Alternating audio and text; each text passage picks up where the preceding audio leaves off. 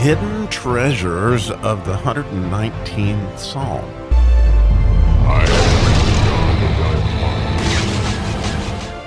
So we get a little fear of the Lord in the Yud section today as we dig around in verse 78, and this being the sixth verse in the Yud section. So how fun. We get to see how that fear of the Lord anointing would kind of fit in with this sixth verse. So in English, that verse reads, "Let the proud be ashamed, for they dealt perversely with me without a cause. But I will meditate in thy precepts." So again, as we talked about in the template of the Isaiah 11 anointings of each of these verses, so sixth verse would be the fear of the Lord. And clearly you can see that, it's a beautiful thing to know that God's going to do this. And it's a beautiful thing as we are doing these let it be verses in the Yud that, the last five of the verses in the Yud all start with the word let. And so it's kind of let it be. But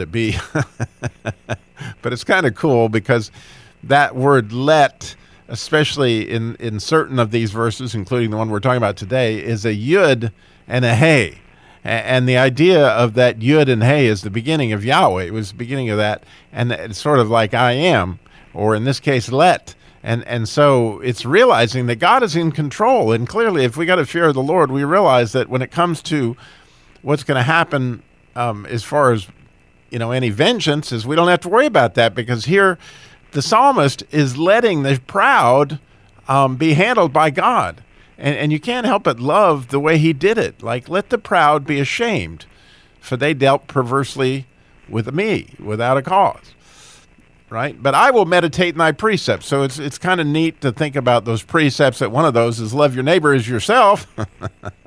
and so isn't it neat that rather than the psalmist taking revenge himself, he's asking God to help them see the point of where they need to repent, right? That shame is a good thing when it comes to and leading us to repentance. Like the young man that was the prodigal son, right?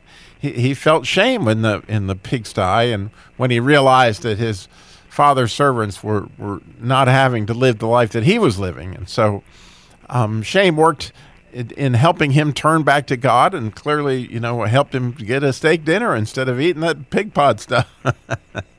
And so, as we look at this verse, it's really, really a beautiful thing.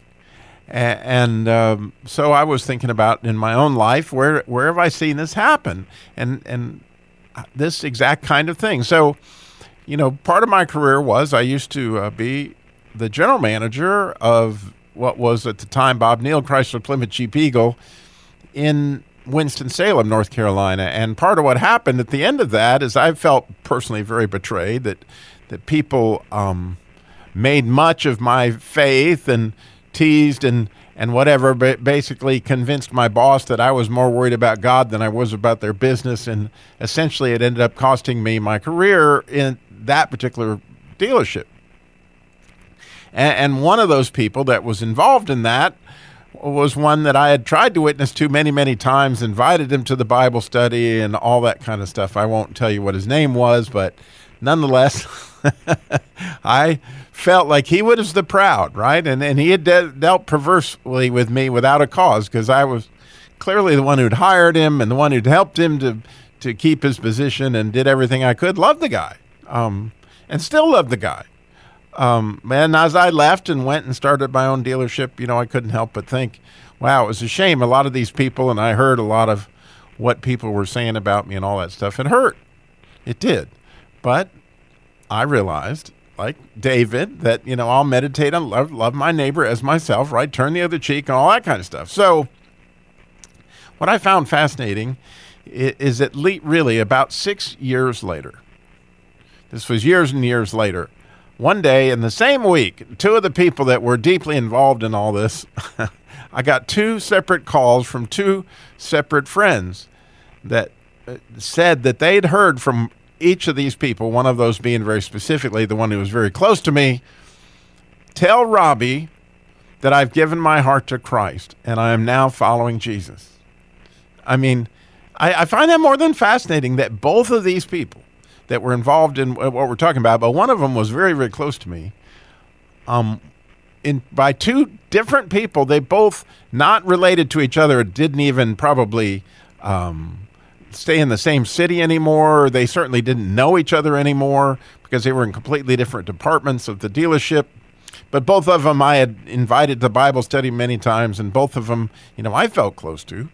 But both of them gave word to somebody to call me and tell me that they had given their heart to Christ. And I thought, isn't that cool that God, you don't know how many people that you invited or that you witnessed to or something in your life at some point in time. We just plant seeds and God brings in the harvest. But how cool was it that God put it on both those people's hearts in the same week to have somebody call me and tell me that this had transpired. I've never forgotten it because it just continues to give me hope that, as we go through life, there's going to be people that I love what it says in the 16th Psalm when it says, the sorrows of those who chase after other gods will be multiplied. Well, God uses, right, people that turn their back on him, their sorrows are going to be multiplied, and that will help them turn back that idea of let them be ashamed so they can see what they've done. And then obviously that shame leads to, wow, I need Jesus, right? If it weren't for my shame, I wouldn't think I would need Jesus, right? But it was all that shame that leads us there. And so what a great, great prayer when you think about it for the proud, right? Let them be ashamed. That, again, that would turn them back to the Lord and back on what, the psalmist said in this verse, that they would too meditate on the precepts, right? Or through your meditation on the precepts and your prayer for them, God continues to open up and turn on the light.